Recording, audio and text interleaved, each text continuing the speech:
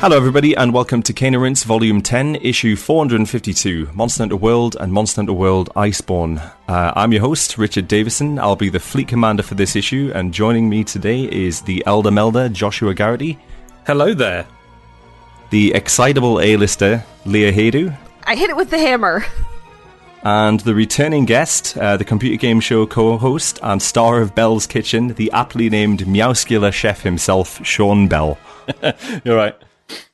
Good, so Monster Hunter World is the 5th game in the mainline Monster Hunter series and the 16th game in total in the Monster Hunter franchise, and this is Cane and Rinse's first look into what is Capcom's biggest selling game.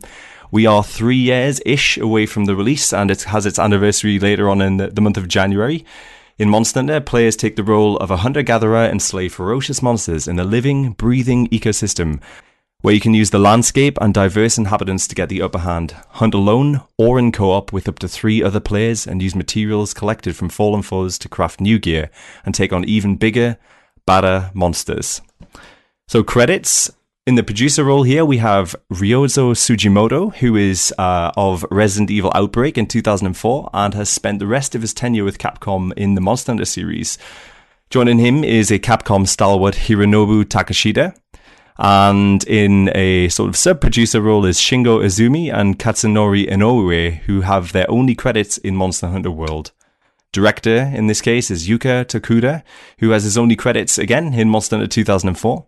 The executive director here is Kaname Fujioka, Monster Hunter series, and interestingly, of Konami's Metal Gear Solid Peace Walker, who have a sort of spiritual sequel to some of the Monster Hunter games.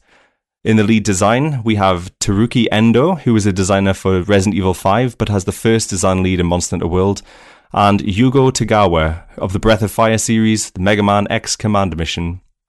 Technical director is Yuiki Oi. The lead environmental artist is Kenichi Miyahara. Composers in this case are returning Akihiko Narita and Genlan Kang.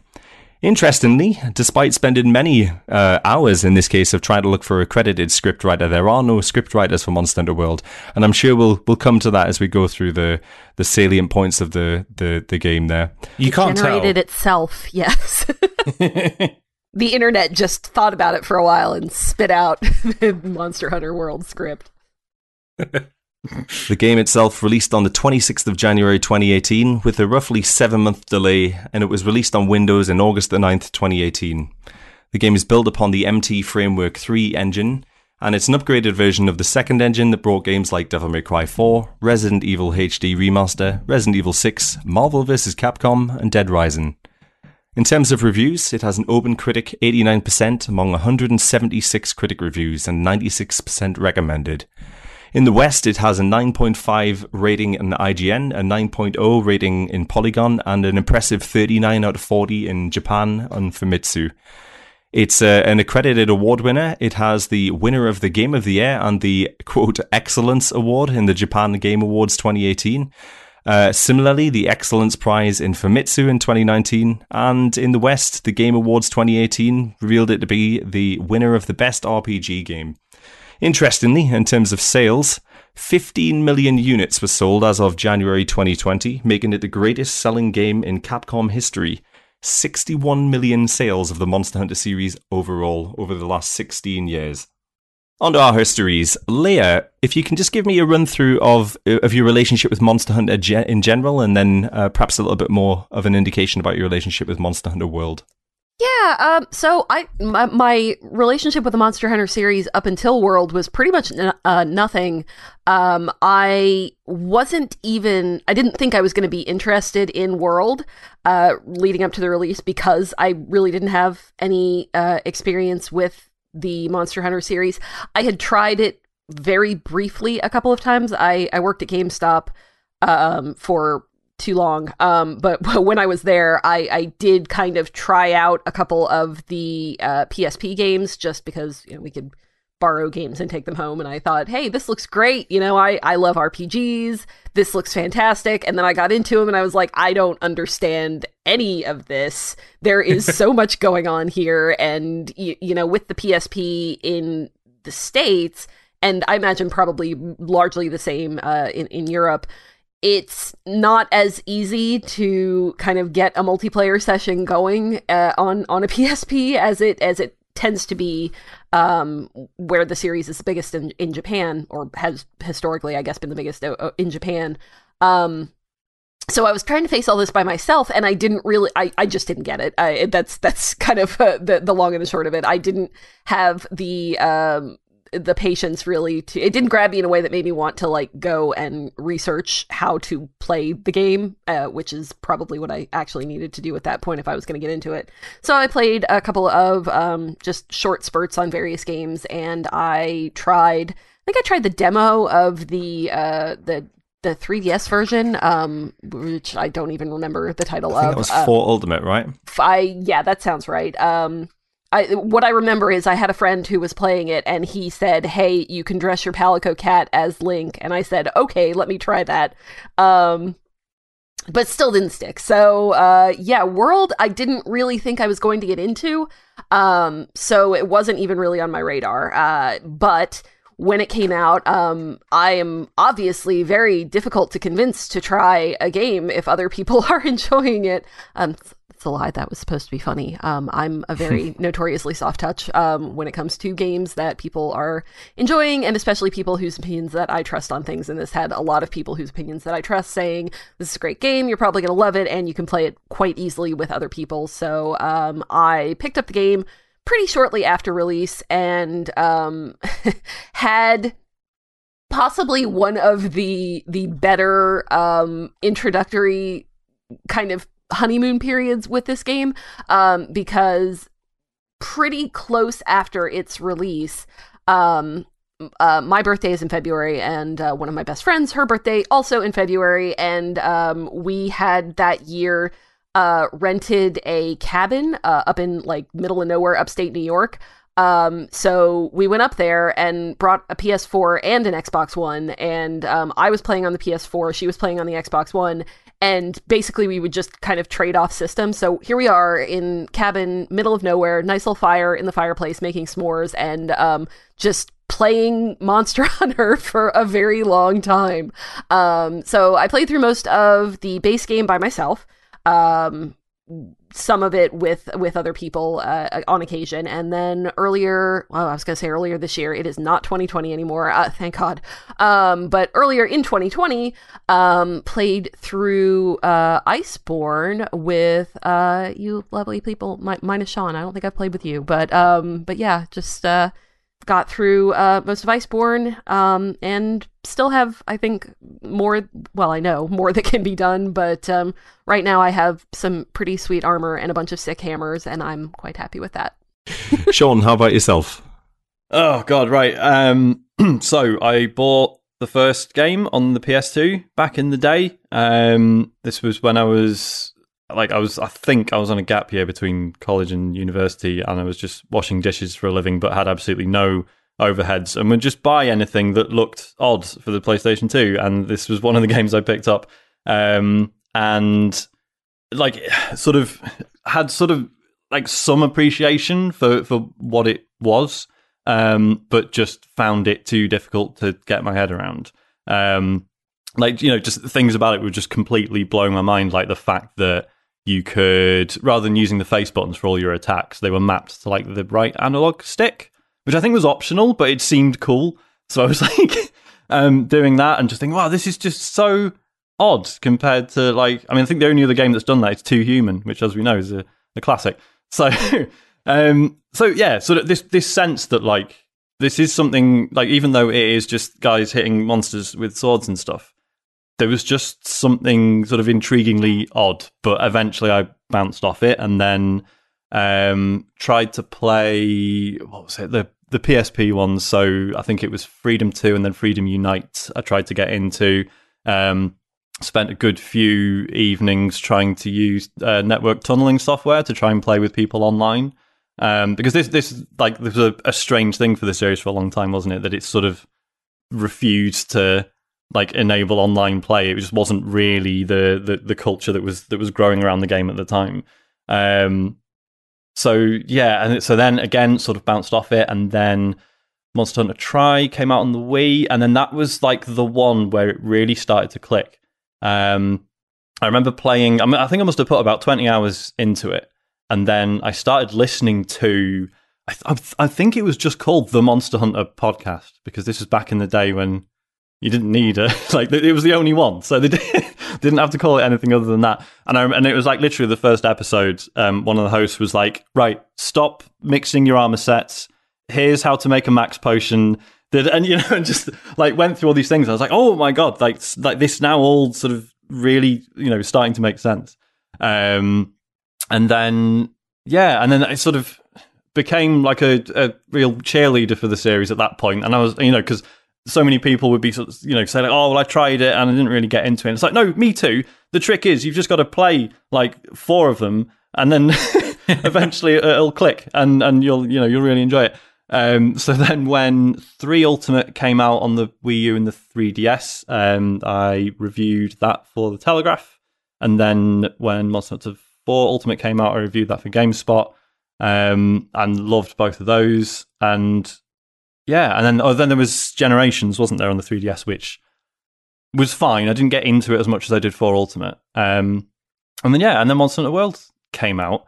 And it was really strange because it was this series that I'd been like screaming at people to try for all these years.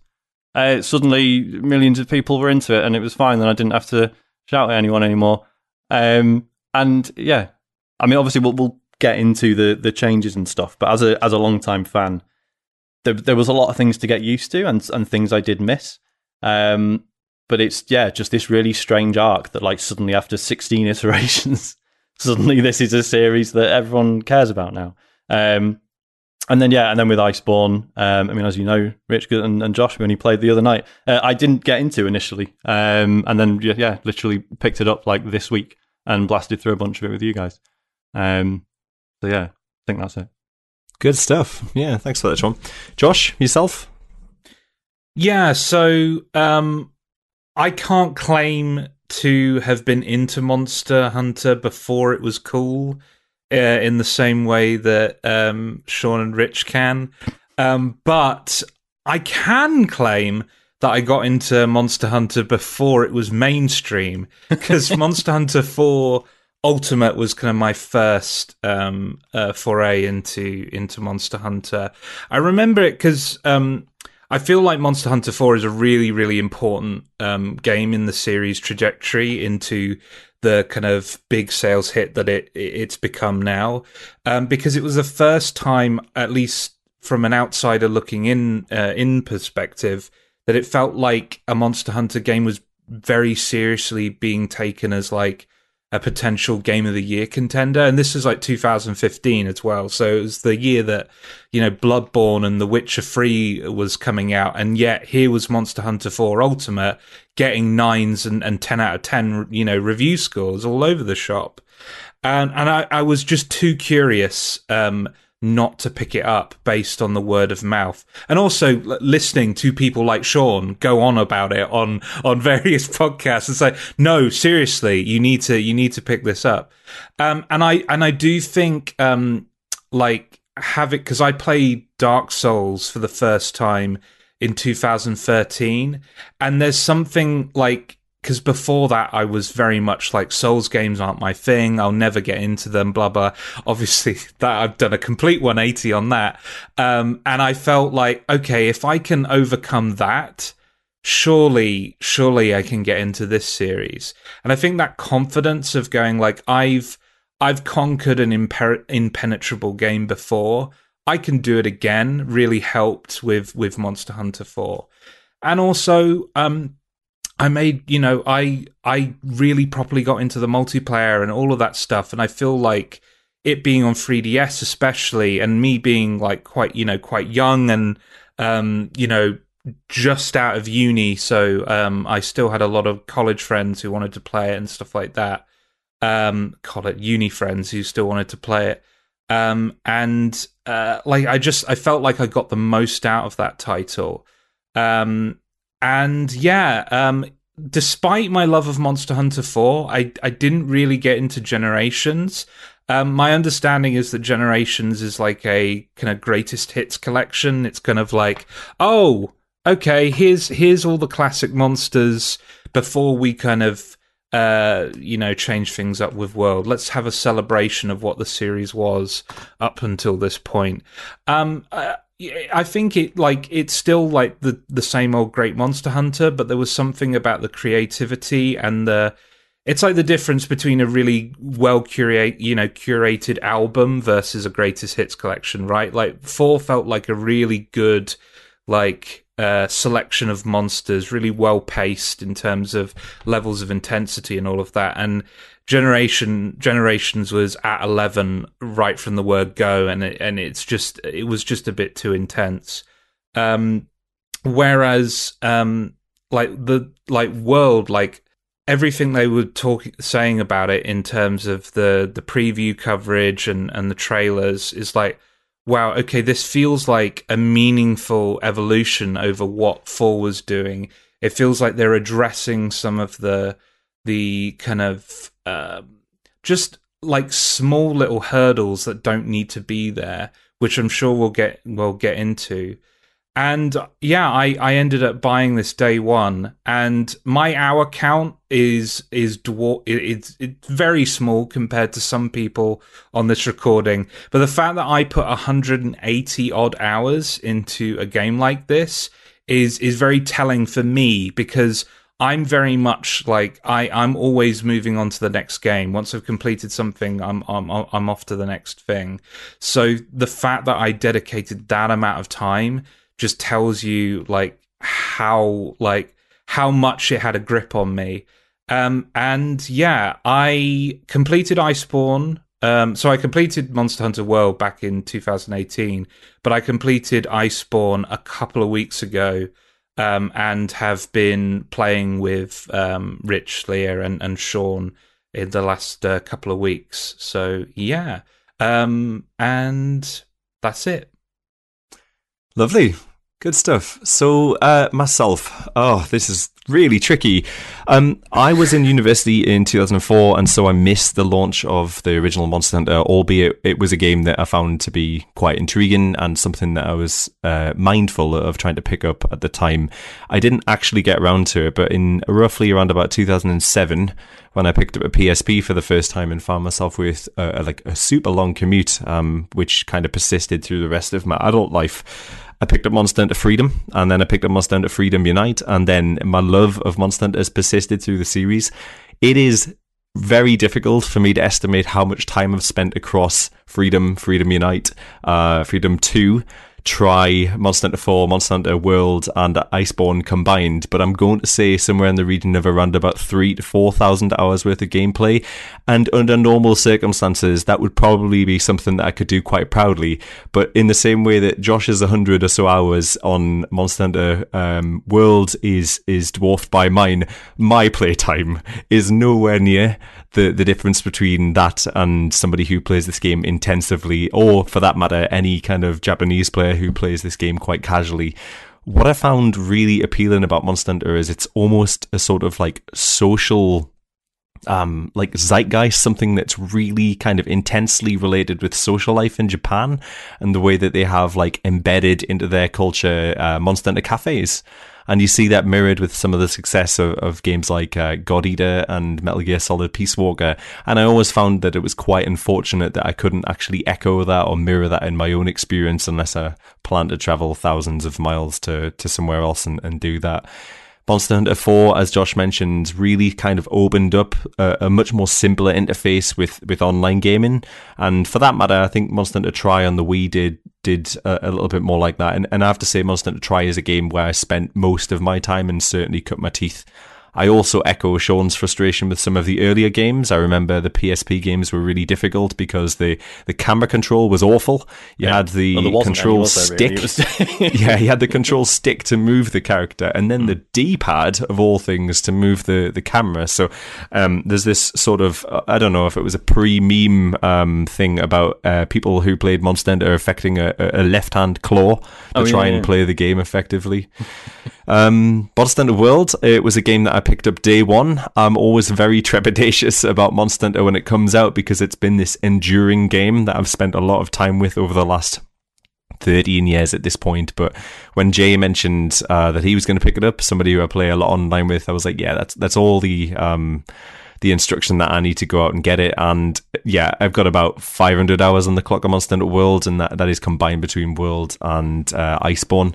Just on Iceborne, I also picked that up day one, and I played through it for the most part by myself, and I think that's probably in response to the fact that there was a good year and a half between when the base game content came out and Iceborne came out, and that was just enough time for people to really lose sight of how to play the game and how to kind of carry forward some of that muscle memory that they developed.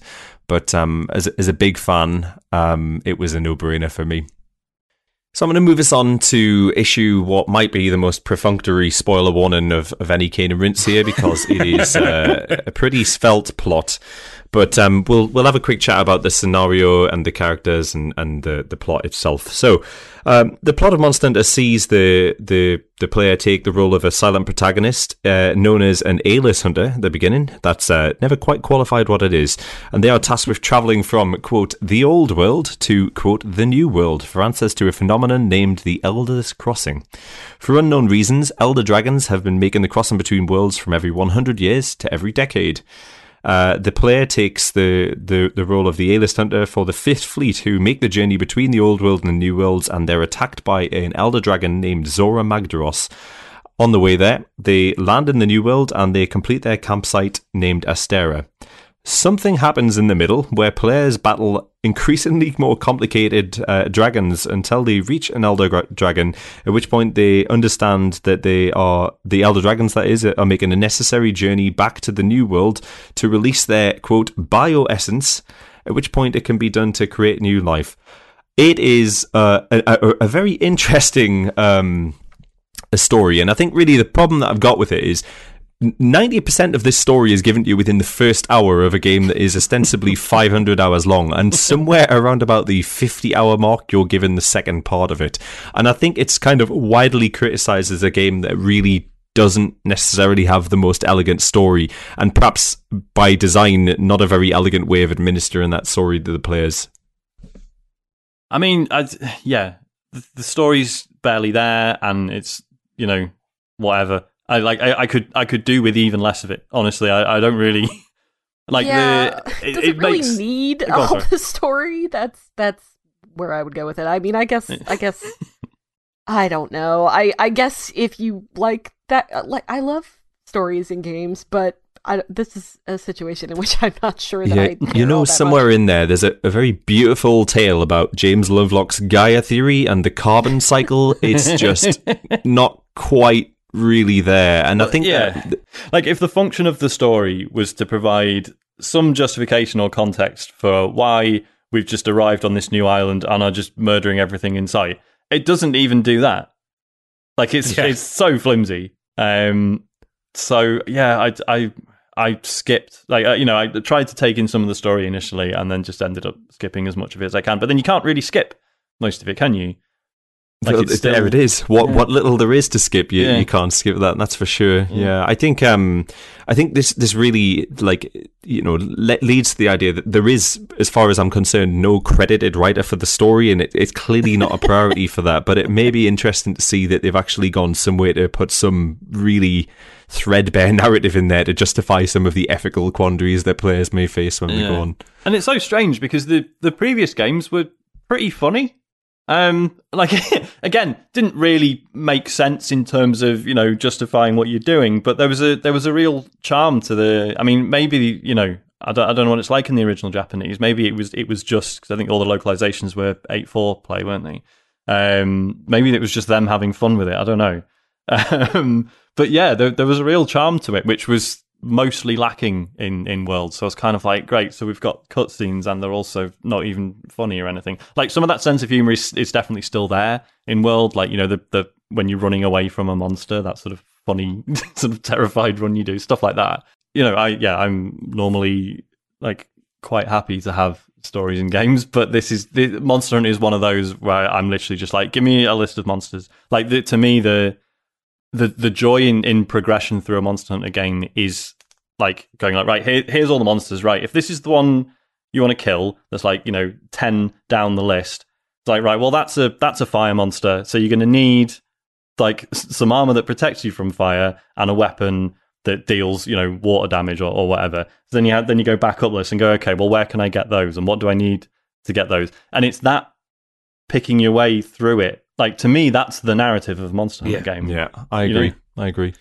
It's clearly a problem that they recognise, though. And I mean, like, we have members of the Kingdom Rinse team who have a bit of an issue with the whole concept of hunting monsters without any kind of cause or consequence. And I think that's something that the producer and the director have picked up on. There's an interview with Patrick Klepek from Vice where Ryozo Sugimoto, the producer, and Konami Fujioka, the director, explained that in Monster Hunter World, players naturally hunt down different monsters throughout the game to gather resources, obtain crafting materials, or complete objective.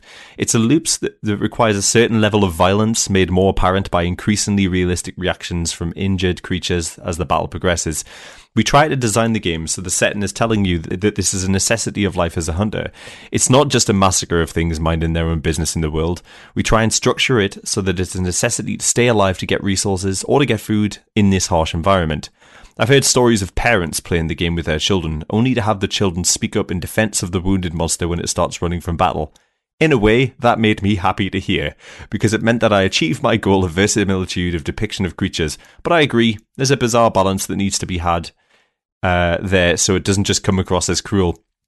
See, I think it does just come across as cruel, though. Yeah, well, that's what I was going to say. To play devil's advocate a little bit, I mean, there are some almost kind of distressing bits where if you have wounded a monster enough, it'll start drooling, it starts to look kind of bedraggled, and eventually it'll run away and go to sleep, and, my instinct and most of yours is to stand at its head with my hammer, charge it up, and then hit it as hard as I can while it's sleeping.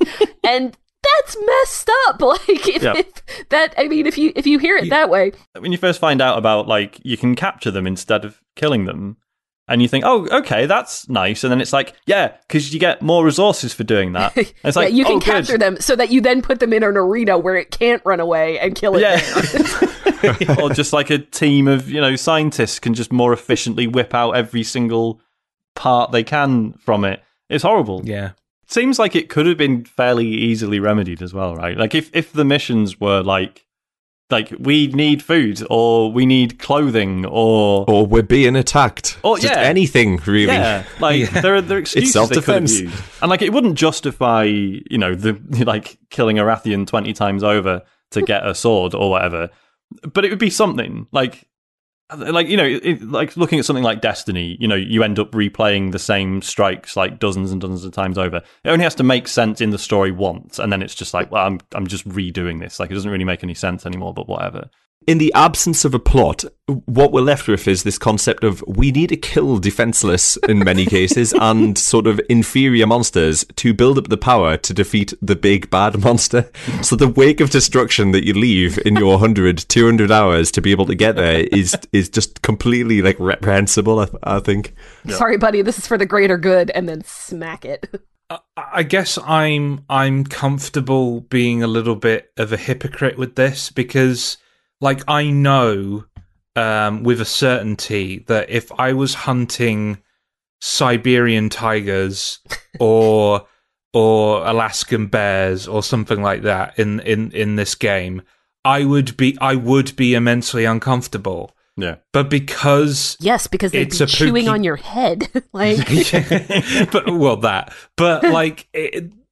The fact that they're all fictional is just enough of a line for me, and I appreciate that. And James Carter, he's going to try out Rise, but in the past he's said that he can't play them because of this moral reason that we're discussing, and I don't blame anyone. But for me, like, it's enough for me to know that I wouldn't hunt the real life equivalent of it. Like, it's kind of like how I can watch the worst fictional violence that a movie or TV show can put in front of me, but if there's a video clip online of actual, like, just a fist fight, right? It makes me extremely uncomfortable. And I feel like this is a similar situation. Because it's a dragon, because it's a Pookie, I can just go, I'm fine. I can engage with the fantasy. I can just enjoy the fantasy of it.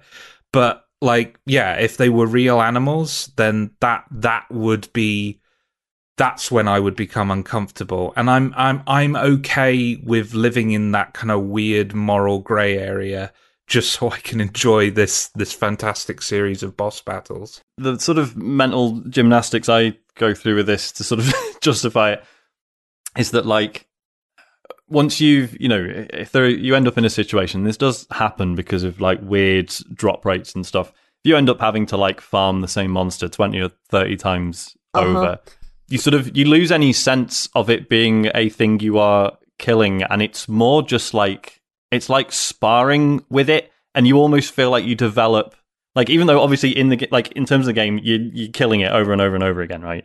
But in your head, it just kind of becomes one monster that you're just repeatedly having this same fight against. Indeed. And it feels like a relationship you have with like this one creature, even though you've killed 30 of them. Which is nonsense, right? It doesn't make any sense. But it's, but you sort of, that sort of sense of character that it has, and that feeling of just utterly dominating it because you're so familiar with the attacks and the way it's moving and knowing where it's going to go next, and that like verisimilitude that producer Ryozo Sugimoto is talking about is something that I guess that he probably should be proud of in that regards. Let's take that and just sort of naturally segue onto the design aspect of it. And this is something that I've really struggled with myself, because the design of the game and the mechanics of the game feel, at least to me, to be totally inseparable. But for the purposes of this conversation, let's try and create a distinction. And it's the first instance of any Monster Hunter game where I genuinely feel like it's not just simply the hunter and the monsters that are really the kind of critical actors in this game here. The environment itself plays much more of a role in the actual the battle, and the effects that you can have within the battle are evident because of that.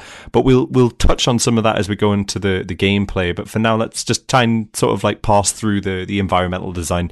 So players spend a good deal of the time in the settlement known as Astora. It's like a steampunk settlement with a forge and a Meowscular chef to produce nice, healthy vegetarian steaks for you to eat before you go into battle. The environments in which you fight monsters are the ancient forest, which is like almost like a tropical jungle mixed with a sort of bizarre temperate forest. The Wildspire Wastes, which is like a muddy quagmire mixed with the desert. The Coral Highlands, which is I'm not sure, just this impossible geography with weird underwater coral features.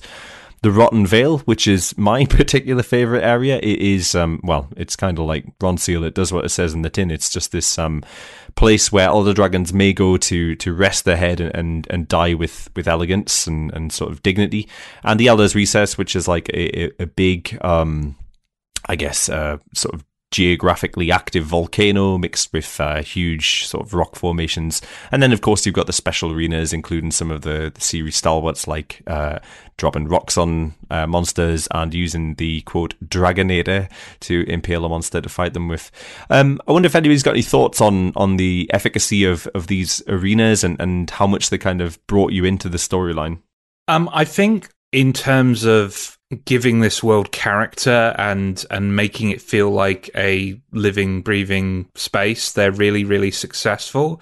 I will say, and Sean mentioned this in our session this week, they are a bit visually busy in a way that the previous environments haven't been. And it can vary. So I find the Elder's Recess pretty easy to navigate, and the Ancient Forest is pretty easy to navigate. But when you get to places like the Coral Highlands, it's just a confusing mess of up, down, and like blocks of color, and with like really like scraggly coral and all of that stuff. It's really hard to kind of make out where you're going. And I do wonder if like this increase in detail, this increase in fidelity has decreased the game's overall readability in terms of navigation.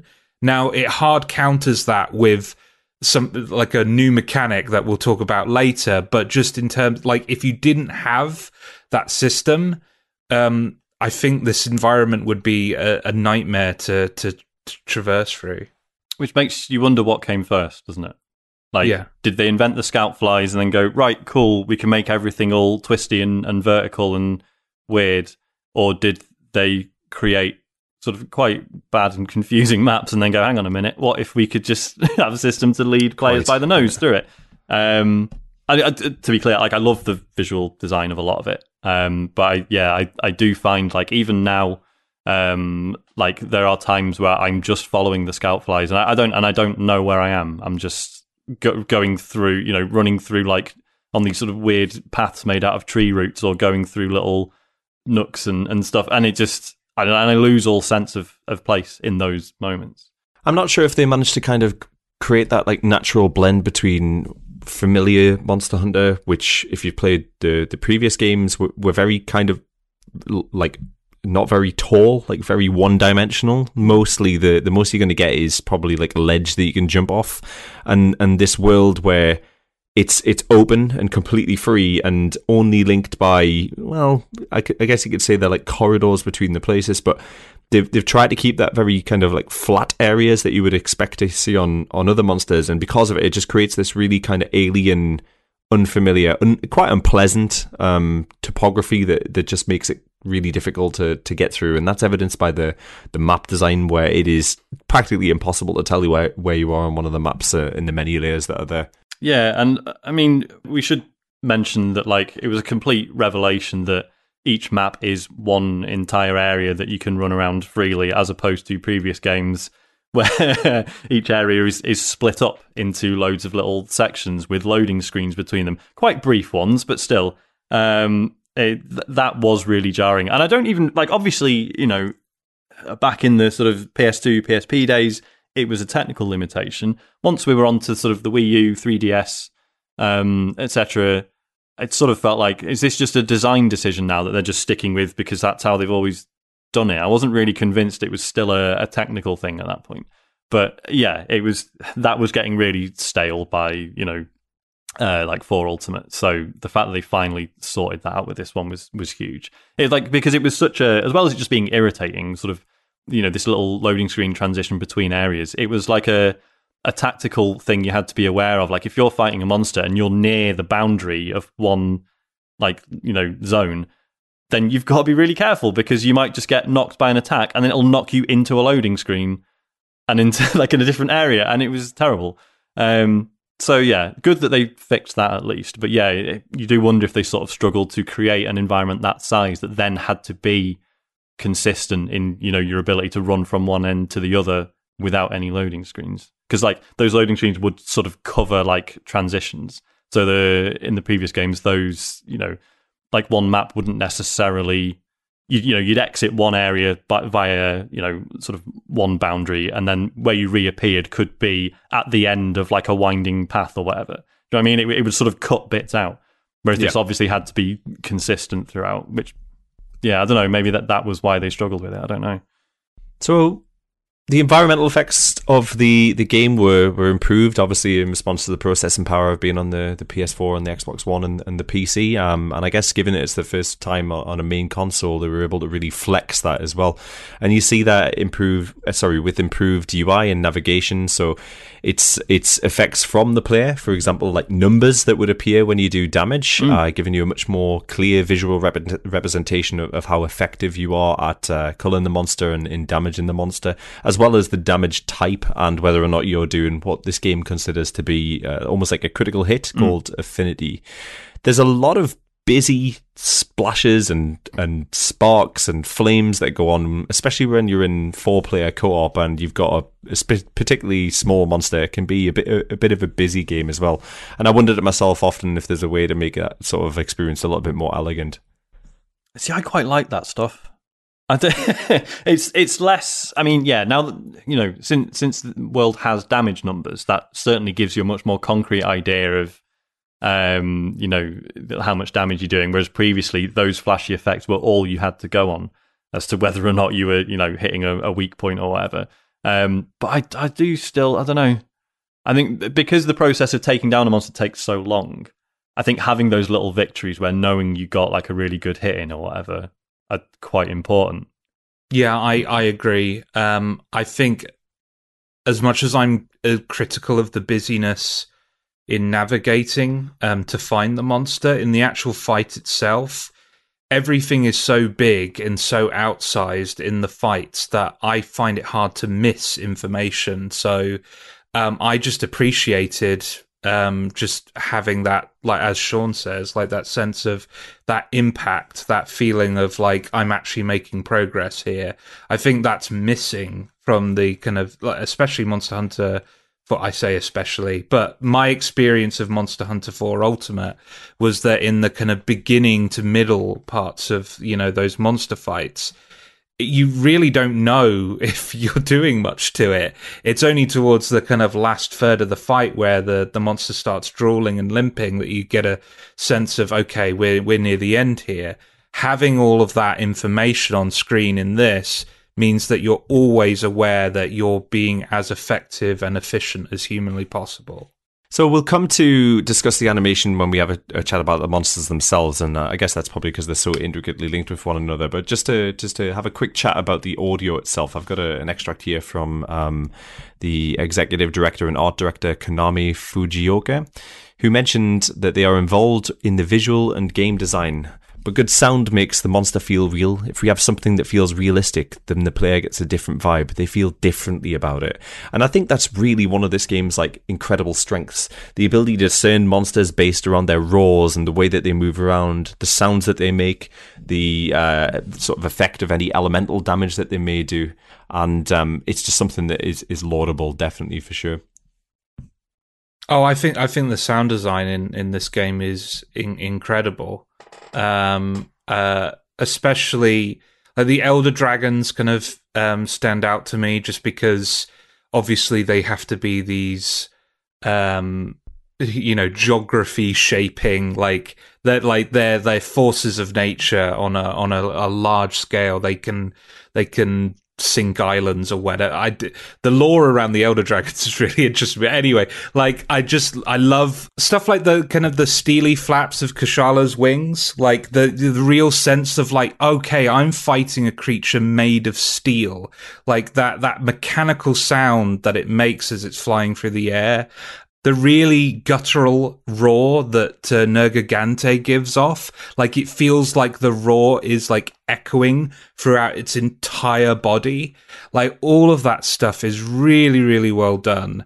I mean, the roars and all of that stuff is like the standout, but just the little stuff, like just like the script, like the scratching that Odogaron does, like as it's recovering from being flipped on its back, all of that stuff is just really well observed and really just a really high standard. The kind of little whines that some of them make when they're limping away and they're wounded, yeah. Yeah.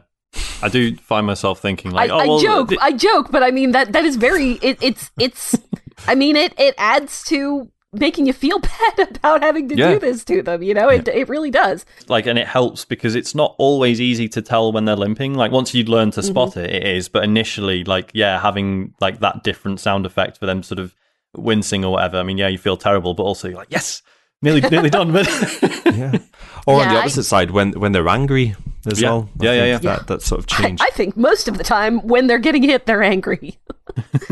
One of the kind of sound design aspects that I really like about this, and I don't think I've experienced it in any other game other than The Last Guardian, is how they use sort of sound effects to sort of give a sense of how big the monster is. And in particular, it's that idea of when the monster's doing something near you, it's the absence of sound, so the change in air pressure, because this mammoth thing is moving so much that they're creating a disturbance in air pressure, and it just becomes this really like almost like alien silence that gives you that sense of, oh wow, okay, I am in the presence of something that's absolutely huge. Yeah.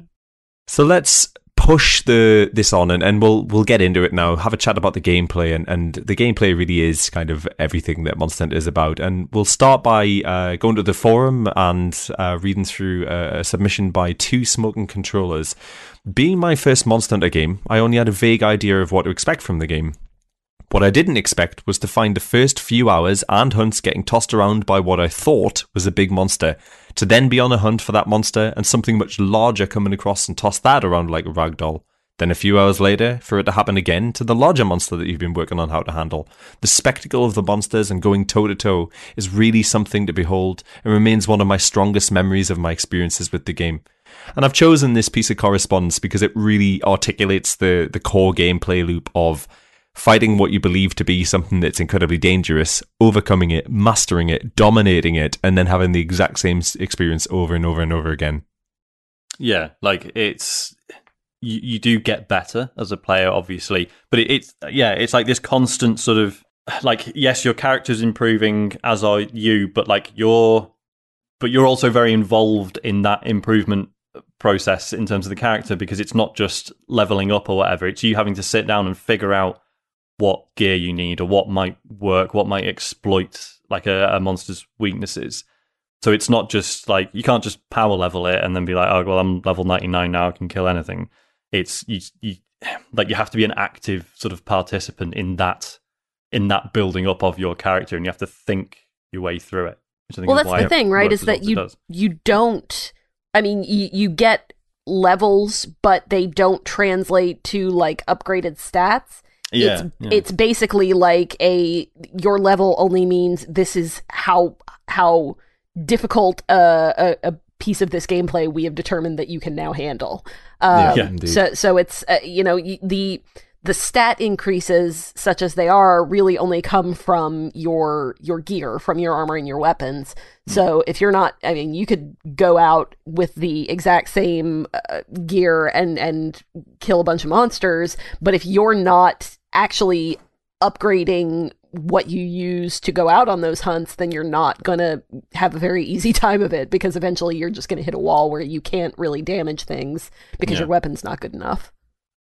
I think what's really telling about this game is that we were, end of last week, we were playing with Sean, and we were doing some of the earlier Iceborne fights.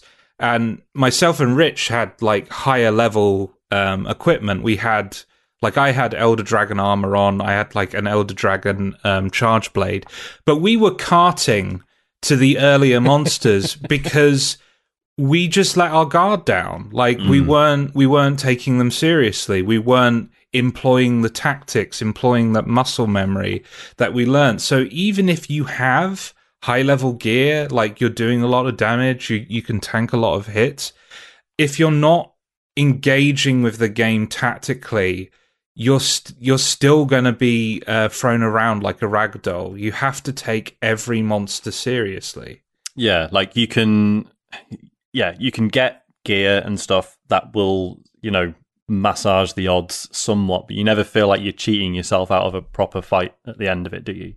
Yeah. Never like, oh, well, I've made this trivial now. I mean, if you go back to like the very first, like the Great Jagras or whatever, then yeah, it's pretty embarrassing. Yeah. But but like that's how far back you have to go to be like, oh yeah, this is actually pretty easy now.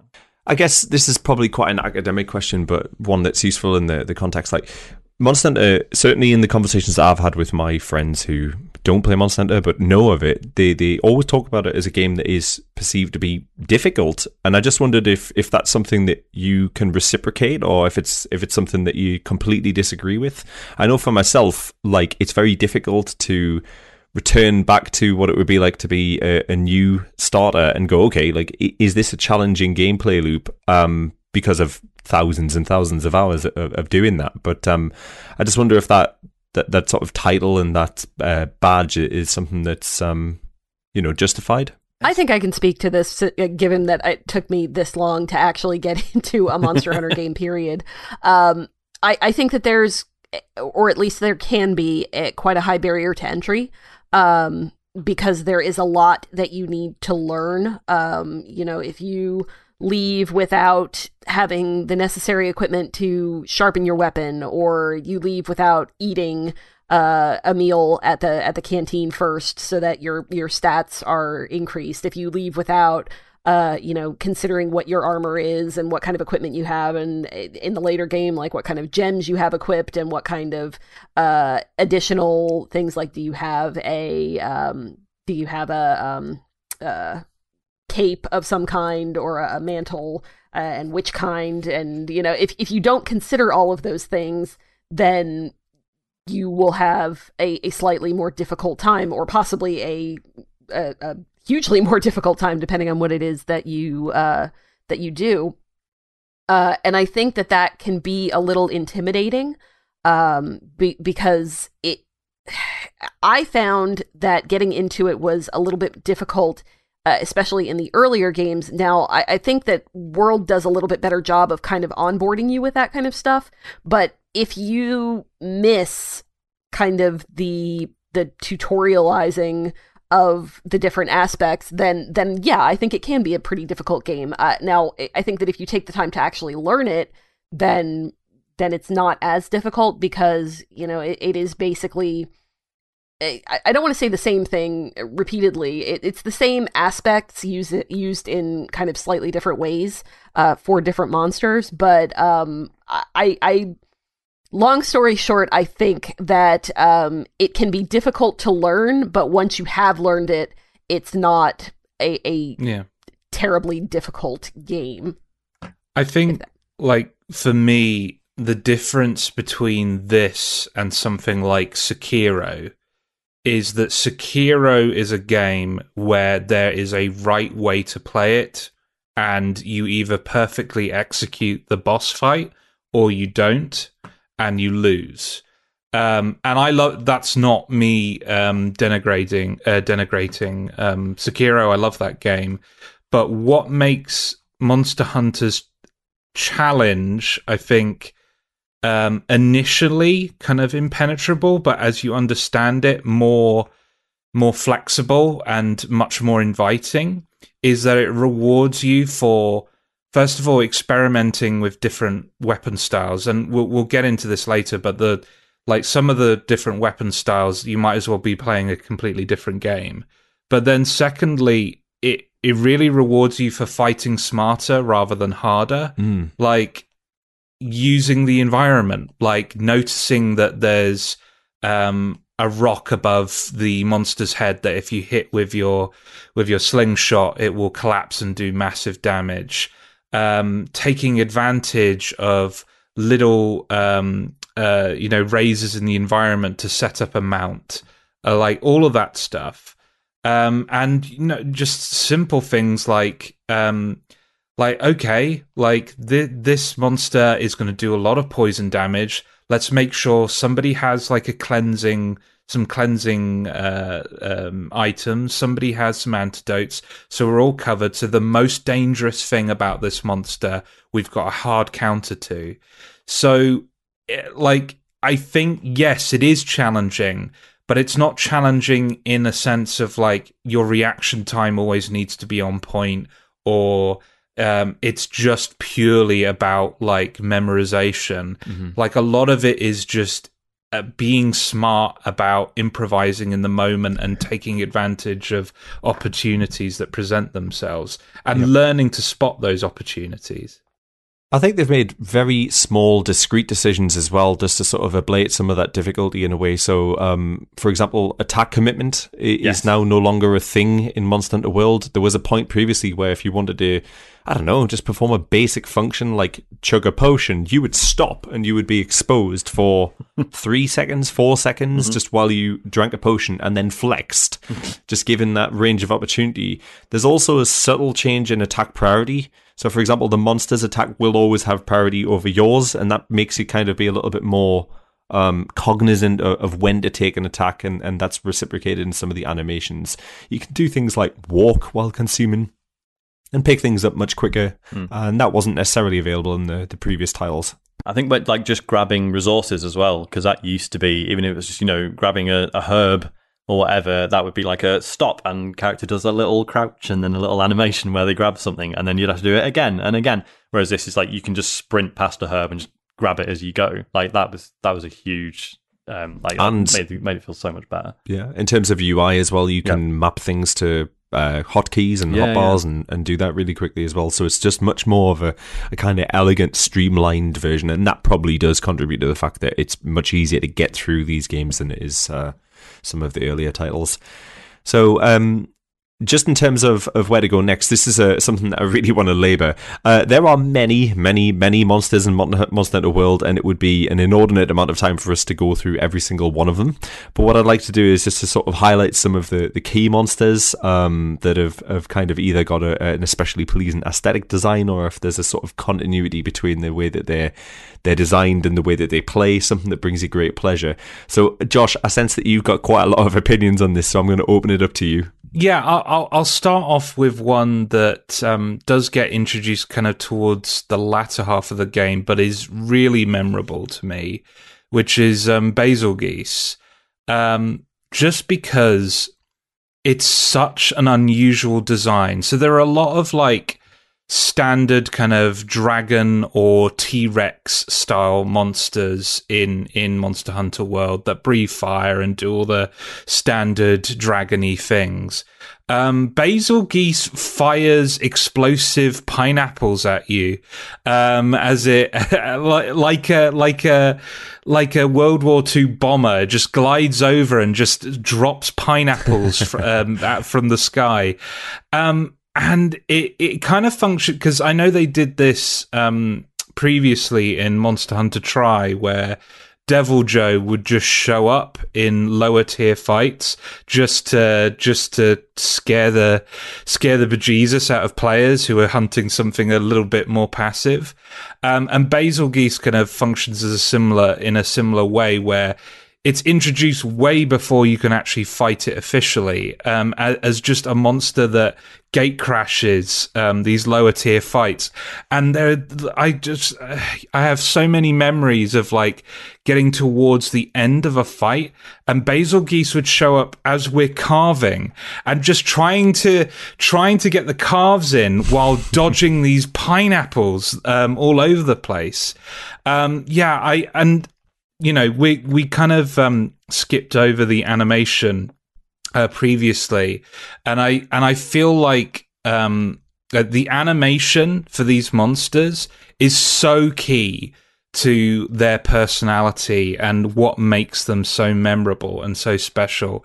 Basilgeuse is particularly great in this regard, just because you can feel the weight of having these like overgrown tumors underneath its neck. It feels like it's constantly, like it needs all the muscles that are on the top of its head in order to even exist as a creature. And the weight of having to drag all these like weird pineapple tumors around it's an amazing piece of like, because you were talking, Rich, about how the animation and gameplay are so linked. Like, I think it's an amazing example of like selling both, okay, what would a creature who has this ability, what would it behave like? How would the weight of this impact it? While also communicating in a gameplay sense of like, okay, this is like, these are dangerous. Like the fact that it would sacrifice so much in terms of mobility in order to have this ability suggests that this ability is incredibly effective at killing. I think it's a phenomenal design. Absolutely. Shout out to that phenomenon of bigger monsters turning up, especially like really early in the game. Like, I think most of the Monster Hunter games do it where, you know, you've done a couple of hunts against, you know, what it calls like the bird wyverns, like the, you know, small or relatively small, like sort of lizard monsters, or a big friendly bear who likes honey or whatever. And then a Rathian will show up, and you're just like, oh my god, like how? I'm never going to fight that. That's terrifying. And then you know, 4 or 5 hunts later, there it is. But and then 400 or 500 hours later, Rathian is like a blessing when one turns up, and you can just sort of scrub it away. Yeah. Leah, do you have any monsters that you have a particular affinity towards? I would say that just the Elder Dragons in general, I like those kind of setups. It almost seems like they're not the most difficult fights. They certainly can be like the first couple of times that you come up to them, but the more you go into them, they seem like almost set pieces. And not Zora Magdaros, that's the big one. The somebody help me out with the name of the glowy elder dragon that you fight towards the end that I got that hammer from. Oh shoot! Hang on. The Xenojiva. Yes, Xenojiva. Yeah, it's not a fight that I love, but I really like the design of that monster and kind of how it moves, and just the fact that, you know, it's not just it almost looks sort of ethereal because it's glowy, and, you know, it looks cool. Like, I don't have a huge deep explanation as to why I like it. I think that in particular, and the Elder Dragons in general, are just designed in a way that really makes them look important, and, you know, kind of makes them stand out a little bit from while still having a lot of the attributes that kind of make them similar to the other monsters, in that, like, they look like real animals. You know, most real animals don't glow, but some of them do. Like jellyfish, I guess. But yeah, I mean, that's kind of the design thing in general that I enjoy about the monsters in World specifically, and I guess about Monster Hunter in general, is, like, you know, you can see kind of where the real life influences have come from in a lot of cases. It's just, there's something that's a little, like, you could see maybe these things evolving in a couple of thousand years, you know, like that's it could happen, but obviously there are things in there that make it not the realistic thing that it could be. But yeah, that for me, that is it. It's the Elder Dragons kind of having a almost a tier beyond the normal animals and monsters that you fight in the base game. I hate to move on from this because I could spend hours talking about it, but if you have any interest in the monsters in particular, then I urge you to check out Sound of Play 250, where Josh and I go into a very long discussion about each monster, the phenotype, and the music that accompanies them. I want to move on now to have a chat about the next element of the gameplay features, which is the weapons itself. So there's a kind of running joke between me and whomever it is that I play Monster Hunter with, that is, you can sort of almost personality profile somebody based around the choice of weapons that they use. And, you know, it's comical as it sounds. What I actually genuinely do believe is it's a really strong indictment that there is no one weapon that is superior than the other. It is an incredibly balanced game. And you get the sense that, you know, Capcom have a caliber with their fighting games, and Monster Hunter has got a very similar kind of almost feel to it. Now, like, there is no new weapons in Monster Hunter World, but there's improvements upon the weapons, so we'll go through them. You've got Longsword, Great Sword, which is just a great big buster sword, dual blades, a sword and shield, a switch axe, a charge blade, hammer, hunting horn, lance, gun lance, an insect glaive, a bow, a light bowgun, and a heavy bowgun. In much the same way we had a conversation about the monsters, I just want to sort of come to every one of the panelists and have a discussion about where your preferences are and just why. So we'll start with Sean. We'll do a serpentine. It's sort of, I don't know, it varies. Mainly longsword, especially if I'm playing on my own. I just feel like, I mean, I love the spirit combo mechanic, where, you know, so by sort of landing normal attacks, you build up the spirit meter. You then spend that to do this sort of ludicrous combo that ends in this sort of huge sort of roundhouse slash, which, if you connect with, like, raises your sword's spirit level and you do a bit more damage, and that goes from like white to yellow to red. But then that sort of fades over time as well, so you're sort of constantly managing that to try and get the most damage out of it. That and the fade slash, which is just one of the moves it has, where you sort of, like, you do like quite a short dodge, but you dodge and slash at the same time. And God, when you get it right and you like perfectly dodge a monster's attack and hit them at the same time with it, it's just beautiful. If I'm playing in co-op, I tend to use the bow instead. Like, basically, I think I prefer, or I find the bow more interesting, but whenever I play with it in single player, I just never feel like I'm getting enough damage out of it. which might just be the way I'm playing it. But I prefer it as a support weapon, and using that to sort of apply statuses and stuff that other people can sort of capitalize on. But as you say, that you can try them all, and they're all fascinating. Like you can play through most of the game with one or two weapon types, and then just pick up something else and be like, "This is a different game. This is absurd." Like, there's just so much to know about each weapon, and like Worlds does a better job at teaching you how they work. Like back in the sort of Try and 3 Ultimate days, you could spend 50 hours with a weapon and then stumble across a YouTube tutorial and be like, "Oh my god, it can do this! It can do," just finding out about hidden attacks and moves and stuff you had no idea about. But yeah, we'll probably sort of come to it as we maneuver through everybody in the weapons. I'm certain I've got some thoughts on the exact same concepts that you brought forward, but for now I'm going to throw it over to Leah. Leah, can you just tell me all about this incredibly sophisticated weapon that you've chosen to use? I use the hammer all day, every day.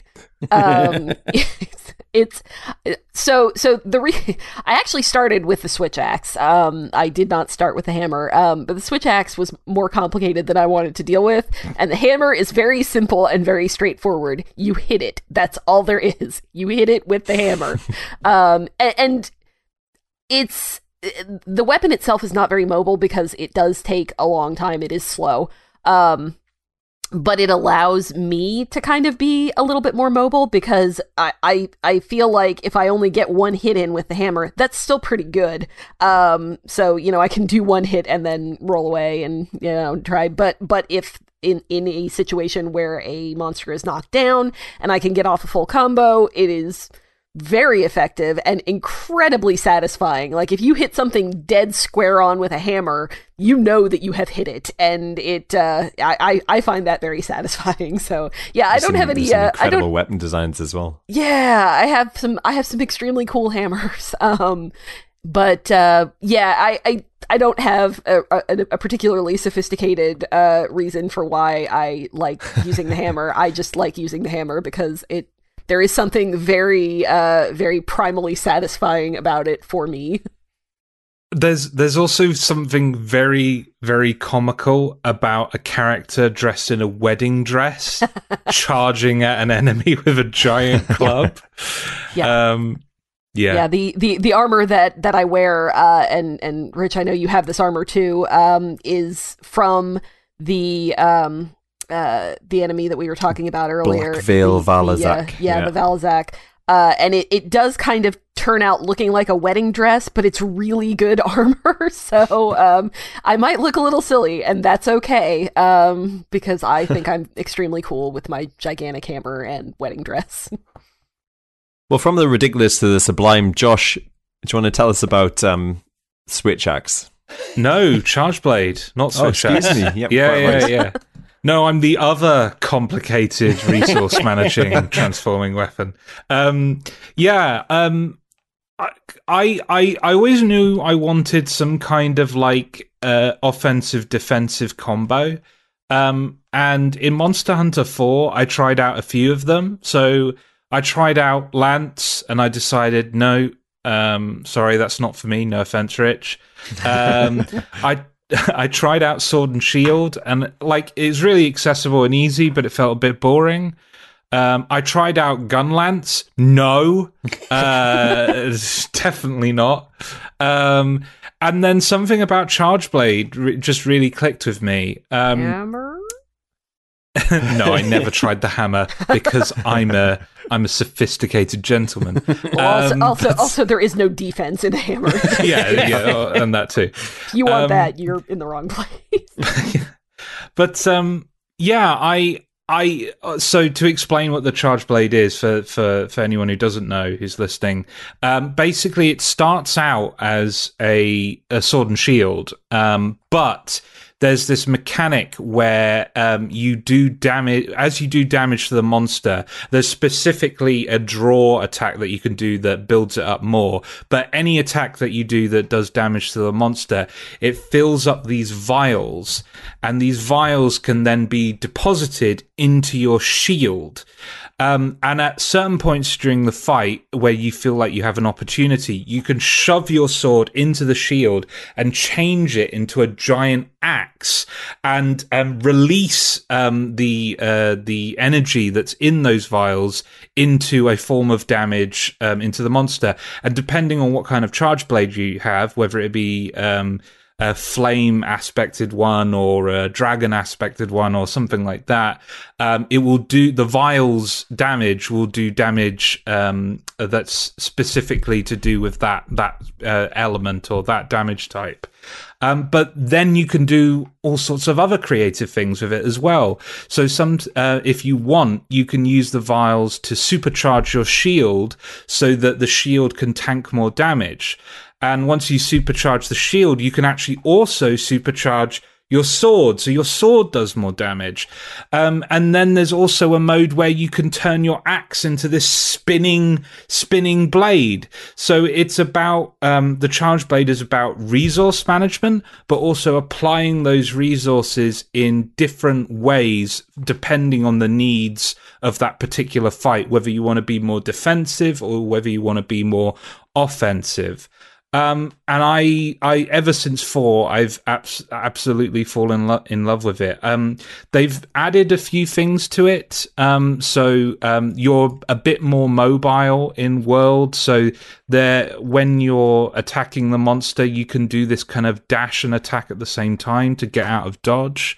But yeah, for me, it's just, I love being able to keep track of just resource and information. I like games like that. It's the reason why I really love survival horror games. It's the reason why I really love the Half-Life series. So being able to inject that kind of resource management into a melee weapon was really, really appealing to me. And I found it really, really hard to kind of move on to any other weapon. I went into the Rise demo going, I'm going to try something else, but then Charge Blade brought me back. I totally understand. This weapon. It's such a kind of like, if you spend any length of time in Monster Hunter, it becomes a fundamental part of your identity within that game. Yeah. And I have the exact same relationships. So I use the lance. It's not an especially appealing weapon in the beginning. It's essentially a big old tower shield with a big long pointy thing. You do very little damage. You've primarily got 2 attacks, a poke and a different type of poke. But what the lance is really good at is, not only can you defend, but it's like, for me, it's like the closest approximation to playing something like Street Fighter. It becomes a game of footsie where you're just stuck right in the belly of the monster and just trying to find ways to sort of gently negotiate around certain attacks or block them. And I don't play Street Fighter myself, but I'm led to believe that there's a similarity between the two, and so I can really get that sense of that like approximation from that issue. And the more you play Monster Hunter, the more you realise that there's less differences in the weapons, that they're primarily the same, whether you're blocking or you're using iframes in the case of the longsword, the great sword, or the dual blades, and many more for that matter. It's like a beat 'em up or a Street Fighter game where you have to kind of know the complexity and really read between the sort of like lines and understand the matrix that exists in between. Yeah, there's a real sort of sense, isn't there, of like some of it you're sort of actively reading what the monster is doing, but then there is also an element of just sort of intuition that you can't quite put your finger on, but you do just build up over time. And like personally, I've never got on with the lance, but I know it's one of those that's regarded as like a good one. Like if you really want to get into that game of learning like good positioning and stuff, like, because you can constantly just be like jabbing and sort of adjusting your position after each attack if you want. Whereas like, you know, with the longsword, I can, once I'm into a combo, I can't really move. I can do a fade slash and, you know, sort of hop in one of 3 ways, but then the amount of movement afforded there is quite limited, and it takes longer than just the hop with the lance. So it's a real, as you say, it's not so much damage per hit, but it's that ability to just stay right with the monster. Whereas I'm more likely to have to just roll away and then sort of reconsider how I'm going to then sort of approach the monster again. So, we'll move on. We'll have a quick chat, and I'll canter through some of the gameplay features that have returned from previous Monster Hunters. So the core loop, as we've mentioned, is the idea of hunting monsters, gathering materials, and using the remnants and remains of those monsters to create better equipment.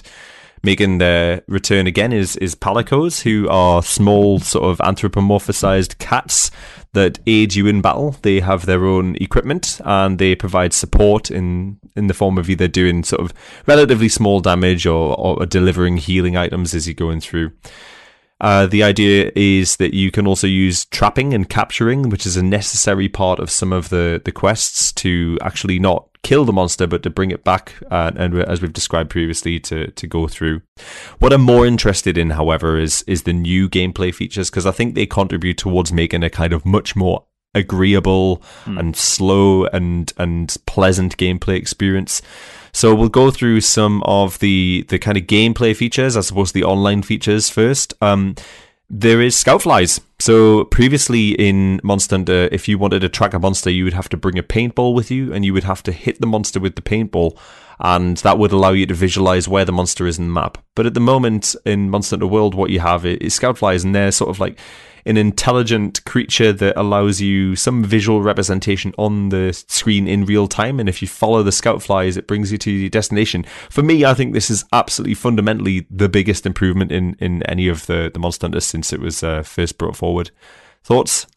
Oh, you see, I quite like the paintballing nonsense. What?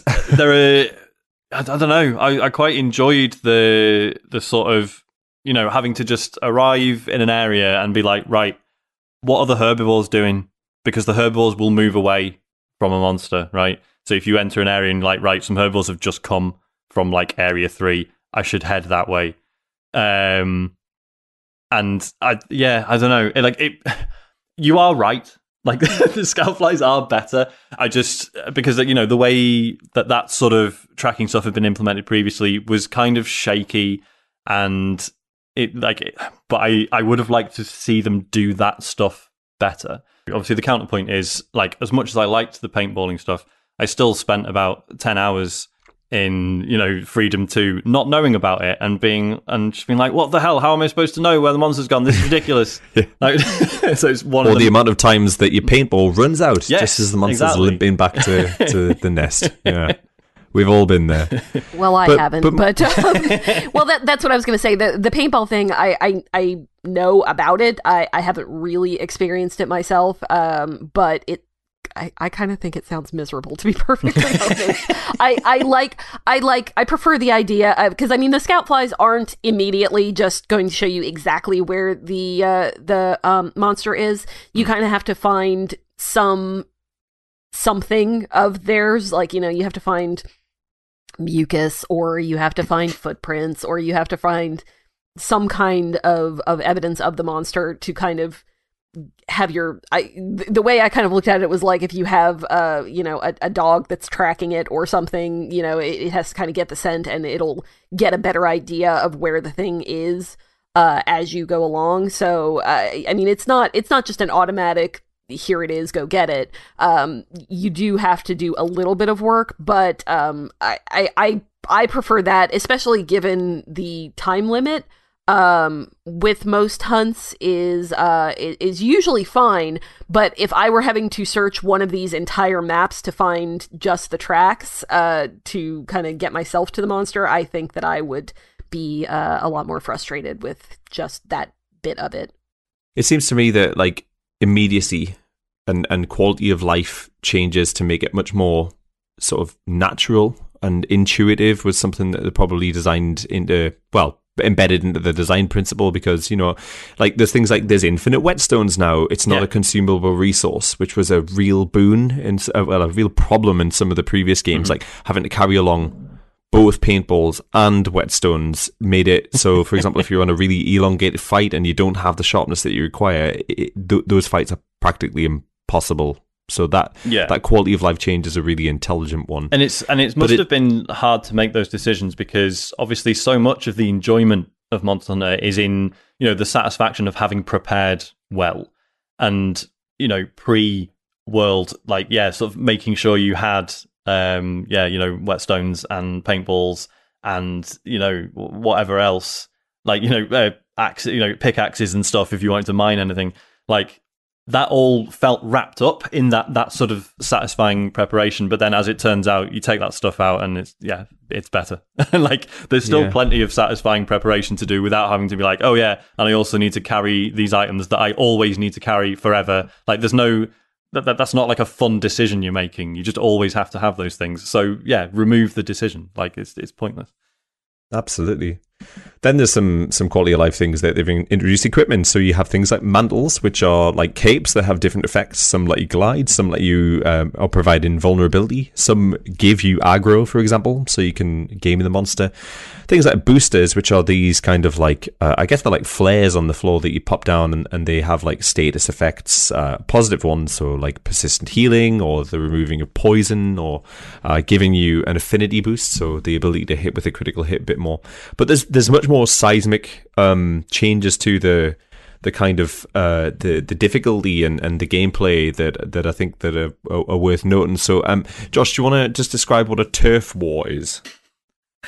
A turf war is that great moment in kaiju movies where Mothra and Godzilla square up against each other for the first time, and all the human characters go, you know what? Stand down. Let them fight. And everyone just watches as these two titanic creatures smash into each other. It's one of those systems that I can't quite believe is, it wasn't in the series before, because when you've got a series like this with all these monsters, my first thought is, the 10-year-old child that's inside of me is like, I want to see these monsters fight. I want to see these creatures duke it out. And they're just incredible pieces. Not only they're really useful in terms of gameplay, because if you trigger one, they do a lot of damage to your target.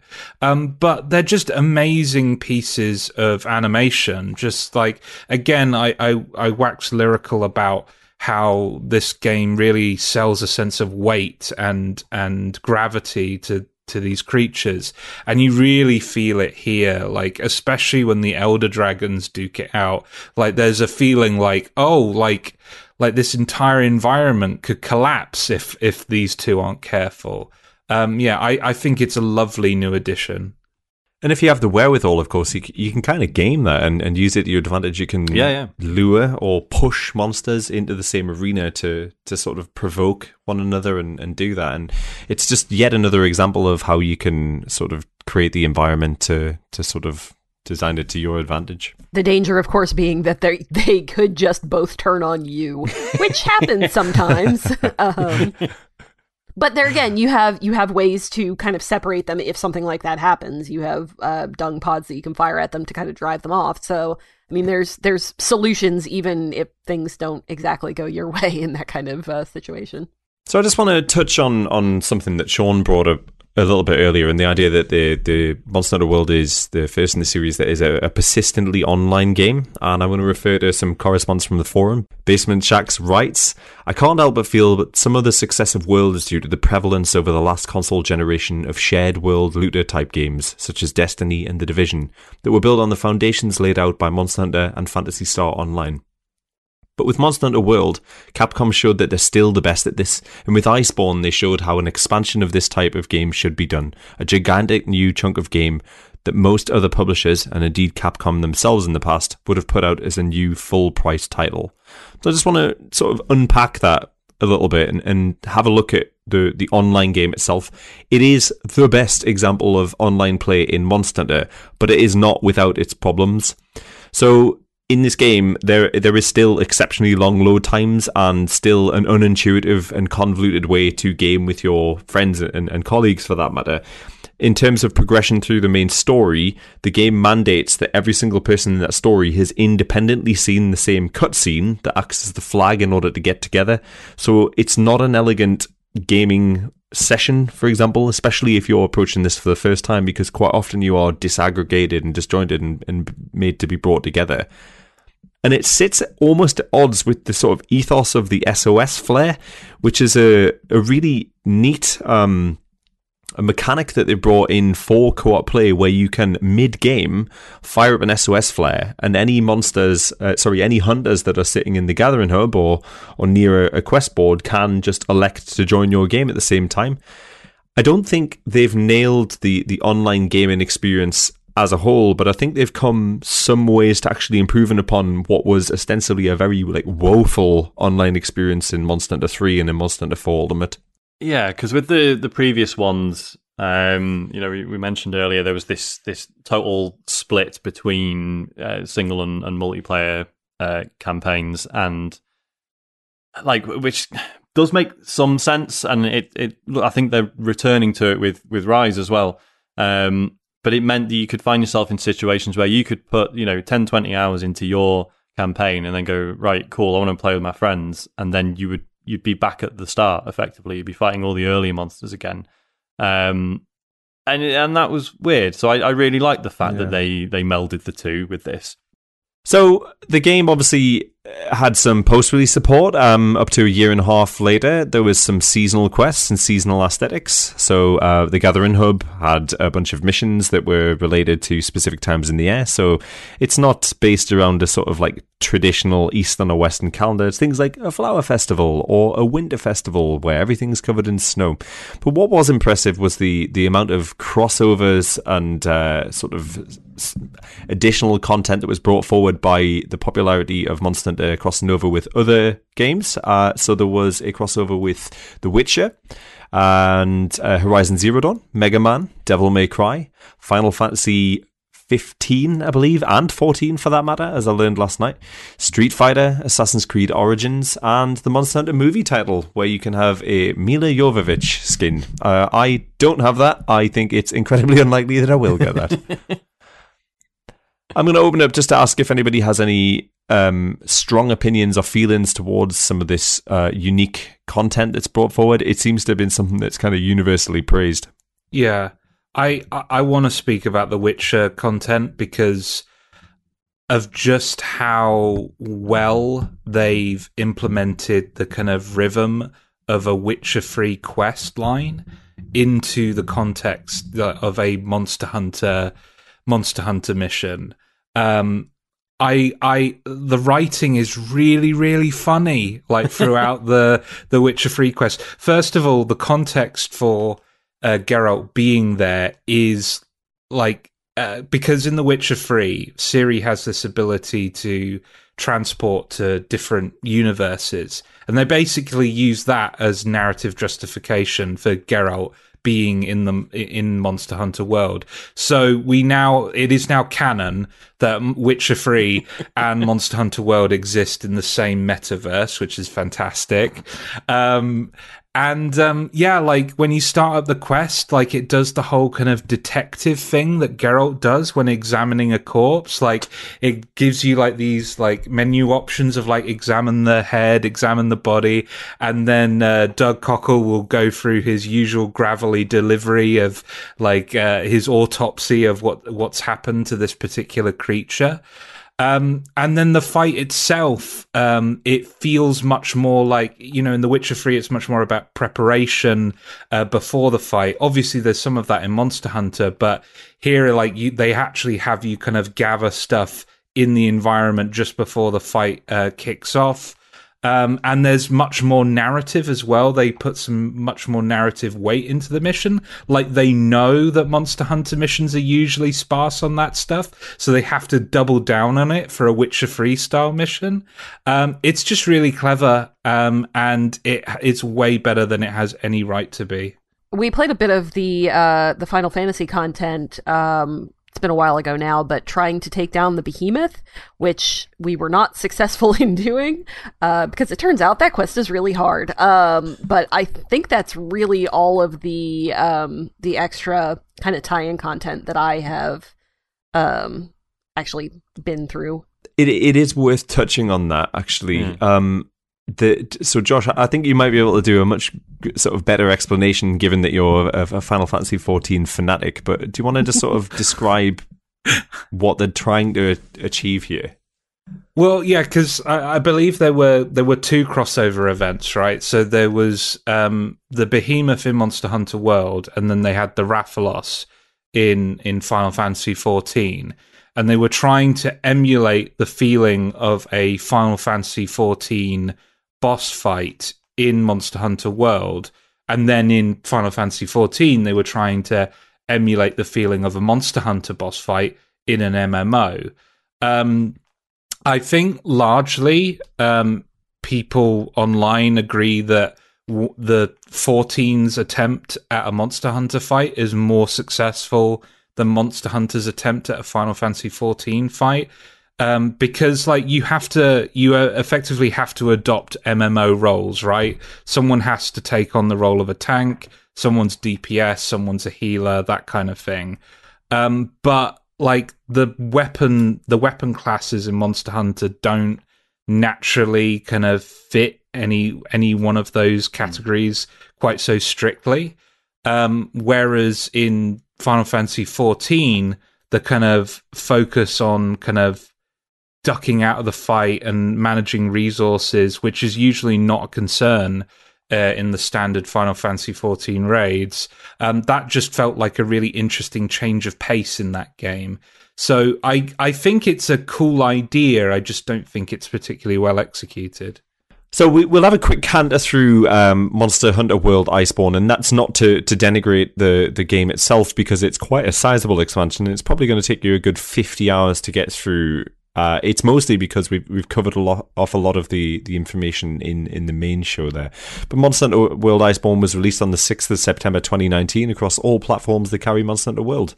It has 6.6 million sales, so that's about 1/3 of the players who put time into Monster Hunter World bought and played bought certainly a copy of Monster Hunter World Iceborne. That's quite a good penetration rate, especially considering the gap in time as well. Like, yeah. I mean, 1.5 years in a game as esoteric as Monster Hunter, and an inability to lose that muscle memory is quite cruel, I find. And the difficulty gap between going from end game Monster Hunter World into Iceborne is outrageous. Yeah. Those monsters have got a crazy amount of hit points. I think that was what kind of held me off from it for so long, because I did purchase it right around the time that it came out, but I didn't, like I said, I didn't play it until I guess it was maybe late this summer, or late this past summer. And a large part of that was because I wasn't sure that I was really going to remember how to play, and had heard that it was pretty difficult, so I didn't really want to get into it by myself. But that muscle memory does come back, but it's still hard. Yeah, no, I was the same. I pre-ordered it and had it on day of release, and then just sort of didn't get a chance to play it for a couple of days, and all I was hearing from series veterans was like, "Oh my god, this is so difficult." And it just, at the time, I was just like, okay, I'll probably have a go at another time. I don't think I've got the nerve for it at the moment. And then just ended up not bothering until I was invited onto this show. I thought Rich first messaged me. I was like, I've barely touched Iceborne, but I thought I'd done some of it. And and then loaded it up. No, I literally hadn't touched it. I mean, I'm glad I have now, but yeah, like that difficulty jump is like really extreme. And it's an interesting decision, isn't it? Because they could have, like, the amount of stuff that's in this, they probably could have released it as a standalone thing, but then it's probably right of them to think like, yeah, but this is going to cater to the people who really loved World, and to put out another game 18 months later that if the difficulty the curve started at the bottom again, like, I think all those now dedicated new players would be like not happy with it. But like what's fascinating is that because this adds master rank stuff, doesn't it? And previously, what the series had done was like, so when we referred to like Monster Hunter 3 Ultimate and 4 Ultimate, that's because there was a 3 and 4, but we never even got them in the West. They would come out in Japan, and then 6 to 12 months later, they would release the Ultimate version, which then had the Master or G rank stuff in it, and which is like amazing that they got away with that. I don't think many games you could do that, right? Like, oh, we've just re-released it with more stuff added, but you'd have to like, could you even port your saves over? I can't remember. I don't think you could. Yeah, so you'd basically be like paying full price for the same game again, but with more stuff right at the end. So yeah, it makes way more sense, like what they did with Iceborne, just to do it as like a substantial expansion for people who finished the main game. But yeah, that difficulty leap is big, and as you say, especially if you've had a break before going back to it. So, Monster Hunter Iceborne brought with it some new gameplay features, including a new environment, the Hoarfrost Reach, which also brought with it back the returning beloved mechanic of cold, which mandates that you take a hot drink, otherwise you start to feel the effect of depleted energy. That's not a good thing.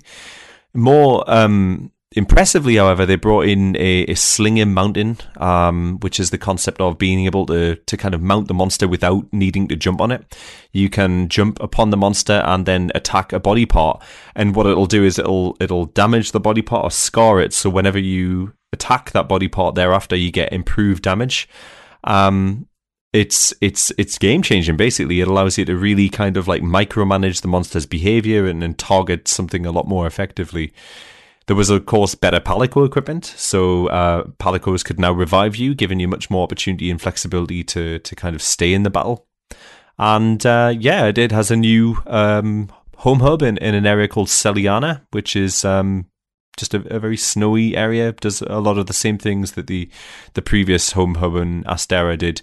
And we also have a new palico chef called the Gramiazda Chef, who is, a grandmother chef, palico, I guess. He just massages that roast. Oh my god, she does. I don't know. Puts an ominous white liquid in it at the end. Don't really know what's going on there, but she seems friendly. I truly hope it's a bechamel sauce. Yeah. Probably, one would assume. I feel for her poor assistant who consistently gets oil splashed directly into their eye. It's really painful to watch as someone who's had that experience personally. It's like, oh, God.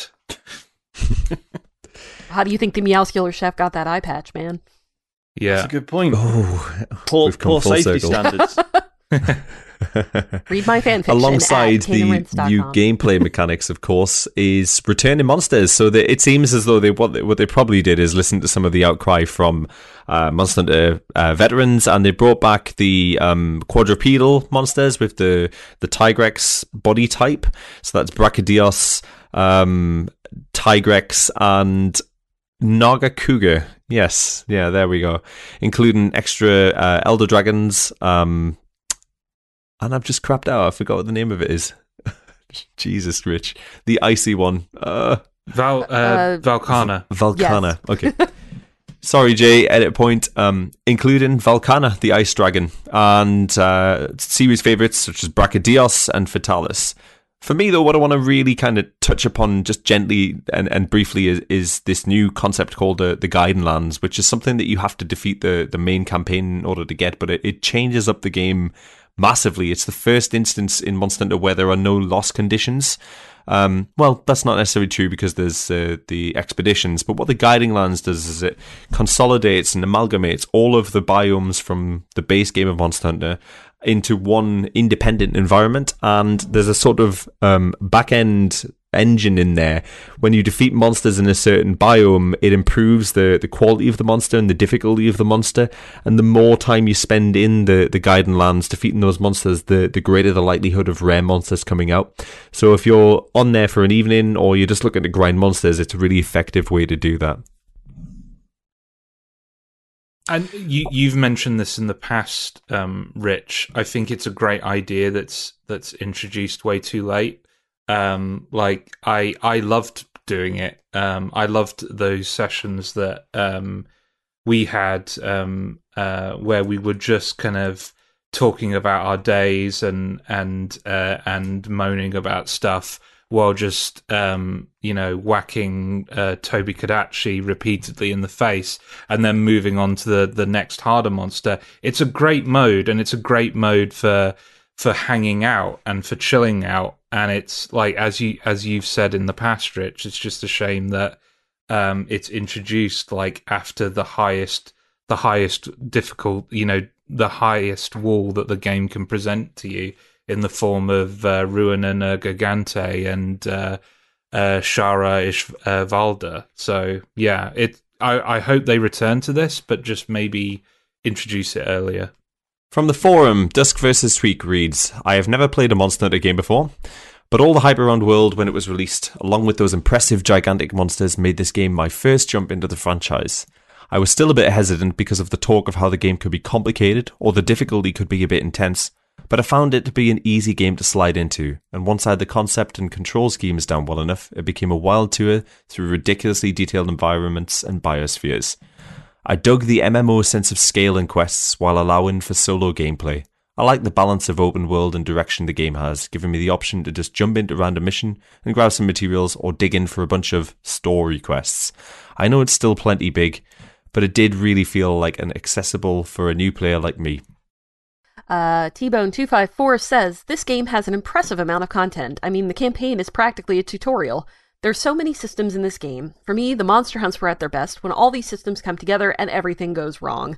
Like setting up a pitfall trap only to have the wrong monster charge his way in from the trees and fall into the trap, or setting up a perfectly timed true heavy slash only to have another hunter launch me into the air at the last second with an upward swing from their charge blade. It's hilarious and frustrating all at once, and I don't think I've felt that way about a game since the original Halo.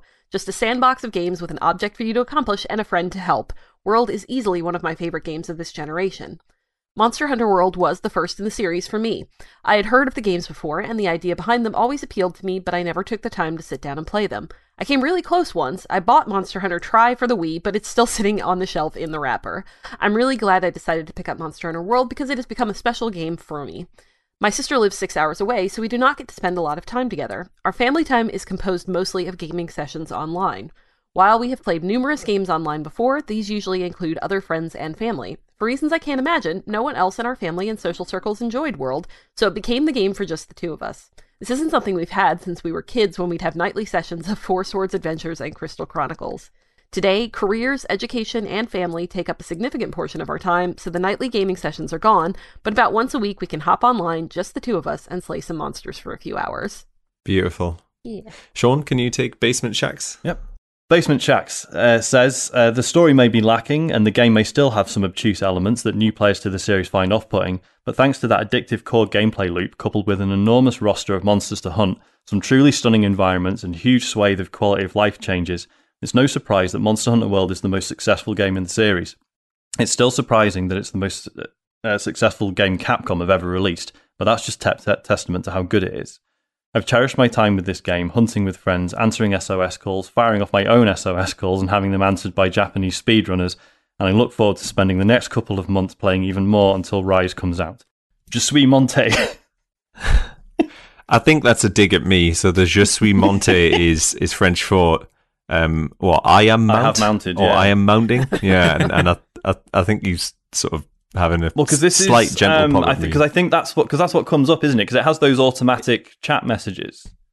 It is, yeah. So if you're playing with anyone who's French, they have all the French ones set up.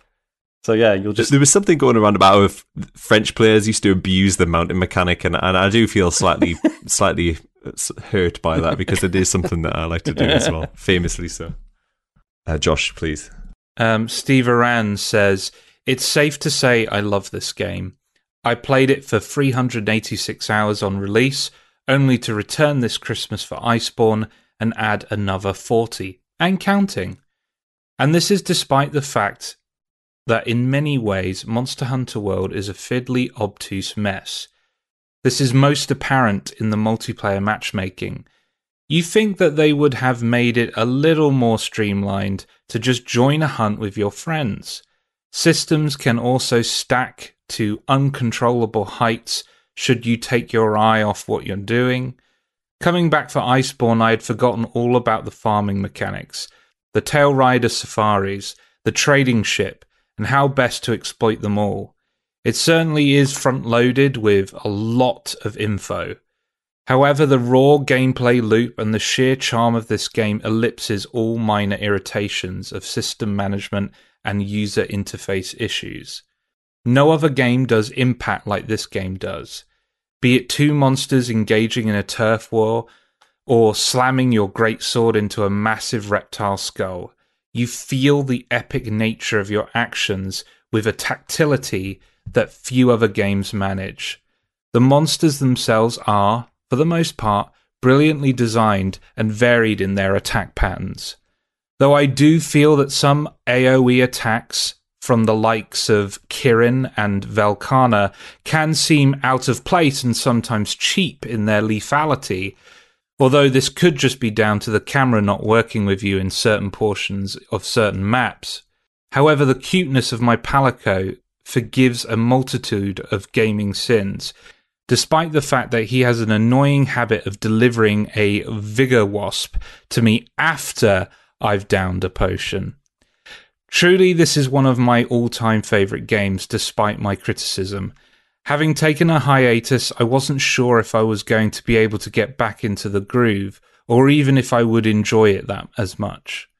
What reaffirmed my love, however, was coming across a side quest in which a very well-known character turned up to conduct their own hunt, and I knew right then that, 1, I wanted this to happen in every video game ever, and 2, there's no way I'm not going to put another 300 hours in.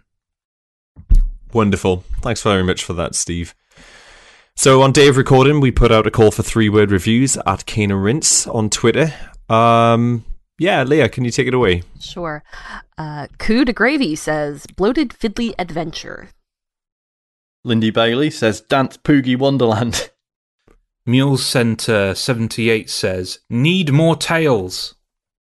This one might need a bit of an explanation, but One Critic Classic says Glutton Wrecking Crew. So this is in reference to, Ben's referencing a heavy bowgun that he and his friends use called the Taroth Assault Glutton, which is essentially like bringing a nuke to a knife fight. He and his friends had 4 of them together, and I'm sure they made quick work of whatever it is that we're dealing with. Roarcord says 800 hours. Gordon RD says fuzzy cat friends. James McCall says we hunt together. Dusk vs. Tweak says here for cats. Simply Wonderful says there's a plot. And Shawnee Boy says hammer those monsters. Yeah. Good stuff. So I guess typically at this point we try and sort of arrange an order that represents sort of worst or kind of least favorable reviews to most, and I don't think we can probably even approximate that in this particular show, so we'll just go in no particular order. Leah, can you just give me a summary, please? Sure. Before I do my summary, I would just like to point out that we did not mention Poogies, which I assume are a returning thing, because I thought that I remembered them vaguely from other stuff, but Poogies are just little pig pets that hang out not in the Gathering Hub, in the central areas, and mine is named Pigby because he wears a little bee costume and he's adorable and I love him and I would die for him. So Monster Hunter World, we've basically covered everything that I could say about this. I really enjoyed this game. It has been a very welcome way to socialize with people that I wouldn't normally get to talk to on a regular basis, certainly. And I enjoy the mechanics a great deal. I have a lot of fun going through the hunts. I find them very accessible, especially in comparison to some of the games that I sort of bounced off or just wasn't interested in before. And I'm really glad that I don't have as many hours in it as some people, but I have probably closing on 300 at this point, and that's a lot. That's several personas worth of hours in a game. So I guess you could say that I was very into it. Anything that I can swing a great big hammer around and have fashion shows is just wonderful. So had a great time with it, love it, and I am looking forward to playing more, possibly when Rise comes out. We'll see how that goes. Beautiful. Thanks so much, Leah. Josh? Yeah, so we've covered a lot of the kind of aesthetic gameplay reasons why I adore this game. So I kind of want to focus more on the social side for my summary. Because this has been, as Leah said, like a fantastic opportunity to keep in contact with friends. I ended up having like several different groups of people that I ended up playing with. Of course, there's the Kane and Rince crew, which mainly consisted of Rich, Jay, and Leah that I would play with. I also had work friends that I would play with a lot as well. And then also old uni friends that I would play with. And having this one game that kind of served as a social hub for kind of all my different all my different social spheres was amazing. And I also loved the kind of in-jokes that kind of developed. Toby Kadachi was a monster that, for whatever reason, I ended up fighting a lot with my work friends.